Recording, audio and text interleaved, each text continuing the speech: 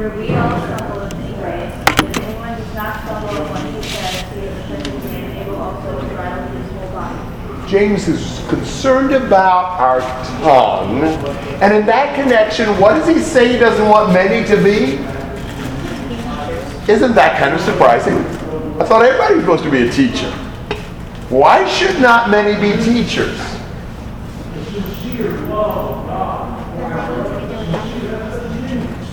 Not just that. Why? Yes, a teacher has so much responsibility. Think about what happens if a teacher teaches something wrong and leads people to do the wrong thing. Think about how a teacher could be jealous, could be produce strife, and can be domineering. And a teacher can do a lot of damage with the wrong attitude. So because a teacher could do so much harm, he's saying, whoa, wait up here a minute. Don't everybody rush off to be teachers. Now there's a sense in which he wants us to teach, but he wants us to do it only after we've really thought about and weighed the seriousness of the responsibility. You know, if there ever a time something like this would happen, maybe it happened more among guys, but you know, they need somebody to maybe do something like preach or teach or something. Somebody's like, me, I want to, big me, I'll do it. Is that the attitude we ought to have in teaching? That shows kind of like we're not taking it that seriously. It'd be like if I had a brain tumor. You say, oh, me, I got a knife, I can do it, I'll cut it out. Would that be the kind of person you want to choose to operate on your brain tumor? No. You know, it's like, teaching is serious business. Wielding the sword of God, we have to do it really wisely. We have to know it well. So we shouldn't just rush out impulsively to teach. What would be a reason maybe people would want to teach so eagerly? You always look up to somebody who's teaching you. Yes, you like to get the attention, like people looking up to you. That's a really bad reason. If that's what somebody's thinking, they should not teach. Because they're not taking the responsibility seriously. This is not an honor. This is an opportunity to really serve and help people. He says, there's a variety of ways in which people stumble, but the way in which almost everybody stumbles is with the tongue. Almost everybody, sins in this way. Comments or questions about verses 1 and 2? Like 3 to 6. We put bits in the horse's mouth so that they may obey us, and we turn about their whole body.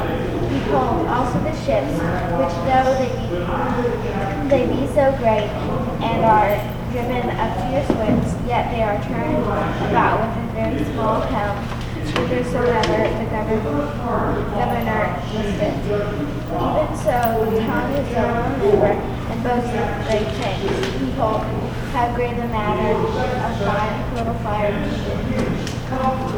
And 6. And the tongue is a fire, a world of iniquity. So is the tongue among our members, that it is defileth the whole body, and setteth on fire the course of nature, and it is set on fire. Now, we said James does great with finding illustrations. What does he compare the tongue to here? Compares it to a fire. To a fire, and what else? To a bit in the horse's mouth, and to what else? A rudder on a ship. Now I'll tell you, I know nothing about ships and rudders. What about trucks and steering wheels?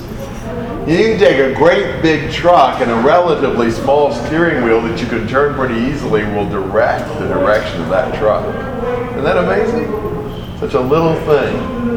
A bit in a horse's mouth, I don't know much about horses, but I understand the little bit, depending on what you do with the reins, can direct the horse. Or a spark in a fire. Now, do you see why he chooses those kind of things? These are very small things that have an impact way out of proportion to their size. That's the way the tongue is. The tongue can do so much.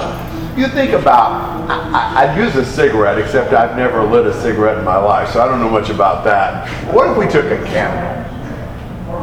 Now, what does it take to, stop a candle from burning? What? Yeah. But what if you throw a lighted candle out in a woods as dry as it is right now? What'll happen? And then what does it take to stop the forest fire? A lot of water. Oh yeah, it's a whole different matter. When it's just on the candle, you can blow it out with your breath. Gets into the forest, it ignites all that. You can't possibly control it. You see the tongue, such a little thing, but then it will have devastating consequences that you can't even control. He says in verse 6, with the tongues of fire, it's dangerous, deadly stuff. Don't handle recklessly something that can be so devastatingly destructive like that. In fact, just think about it. We use the phrase, sticks and stones may break my bones, but words can never hurt me. Well, it's a whole lot easier to heal the damage done by sticks and stones than by the tongue. In fact, I want to use an illustration. And I'm going to be really careful with this. I don't want anybody to sort out anything about this. This was many, many years ago. But there were some people who, near Halloween, were going to toilet paper my yard. And mostly young people. And they came over to my house. I was inside the house, but they came over to my house in 3 cars at night. And they all got out, and they started, rolling the trees of toilet paper. Well, at some point, I don't know what happened exactly, but they all got scared. They thought I was finding it out, or I was coming out or something. So they all kind of panicked, jumped into the cars. But they didn't necessarily jump back into the cars that they'd come in. And there was a young man in the front seat of one of the cars that started talking bad about one of the girls that had come in one of the other cars. And they let him go on for quite a while before somebody finally told him that she was sitting right behind him listening. He was a good guy. He felt horrible. He apologized. I think he was talking about how she was kind of weird, and she kind of was. Now, what happens in a case like that? You can apologize all you want to, but it's kind of like the damage is done. I mean, he did feel really, really bad. But you can't unsay something. The tongue's of fire. If you're not careful, that thing will get out of hand and it'll hurt somebody. He says in verse 6, it's the very world of iniquity. It's like saying that all the sin in the world is wrapped up in that little piece of flesh. We oftentimes think about the world out there, but James says you think about the world in here. You've got the sin of the world in the tongue. I just wrote down a list, got from somewhere, of just a handful of the sins of the tongue. But think about things the tongue can do. The tongue can blaspheme, lie, flatter, defame, incite, inflame, break hearts, embitter families, divide churches, whine, criticize, blame, boast. And that's just the start of the list. There's so many damaging things the tongue can do. He says it defiles the entire body. It'll just pollute your whole body. It sets on fire the course of our life, and it's set on fire by hell.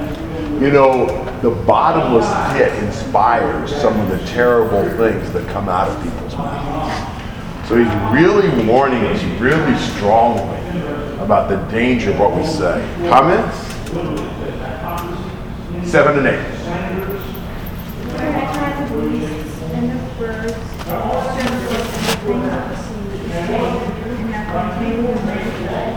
but the tongue can no man tame. So, what are some of the animals men have been able to tame? Dogs, horses, lions. Definitely not bats. We haven't figured that one out. How about dolphins and whales and serpents and birds and so forth and so on? But as vast as man's taming powers are, there's one animal that has never been tamed, the tongue. Now maybe he's trying to say by that man cannot tame the tongue, only God can. Or maybe he's trying to say by that you can never tame the tongue, so you always got to keep it on a leash, because you can never let go of it, you can never trust it to behave itself. But either way you say, you really have to watch the tongue. It's a very, very dangerous thing. You know, for every deed you wish you could undo, there'll be 5 words you wish you could unsay. All right, thoughts? I was watching Lord of the Rings a few weeks ago, and the scene where the Ents are having their big meeting to talk about if they're going to go to war or not, one of the lines that the main person said is, like, in their language, it takes forever to say something. It just kind of got me thinking about trying to remember exactly what he said. Like, we never say anything unless it's worth taking the time to say. Because it took them like 5 hours to say good morning. Wow. Yeah, That might be helpful to us. Might say less bad stuff, yes. Something about the time is also something that is because you look in the mirror and look at yourself sometimes, not just looking in the mirror, but realization of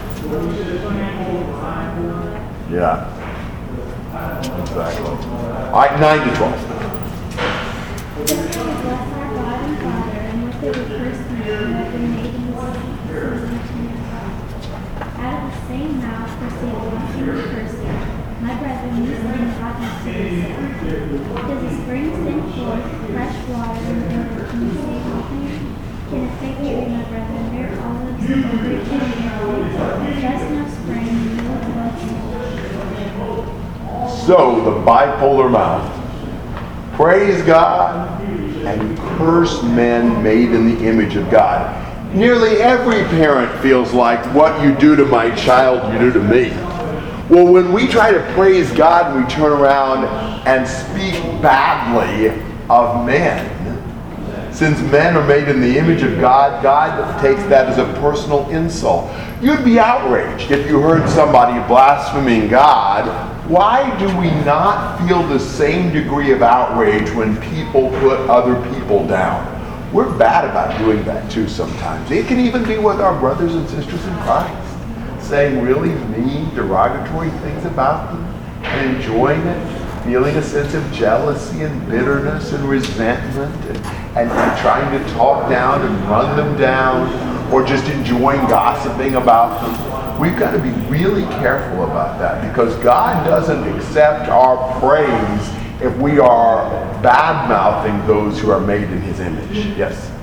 I think one thing that's kind of important as a Christian is we do show a lot of compassion, we have a lot of care and compassion towards other people, but we need to make sure that when we are talking about people we are concerned for, it does not turn into gossip or turn into maybe saying things about them that we shouldn't, or that may have been said in conflict, because there is a very fine line between showing compassion or concern for somebody and talking bad about them. That's exactly right. We need to be very careful. We can say things that are very damaging, sometimes maybe even just because there's a lull in the conversation and we're trying to keep it interesting.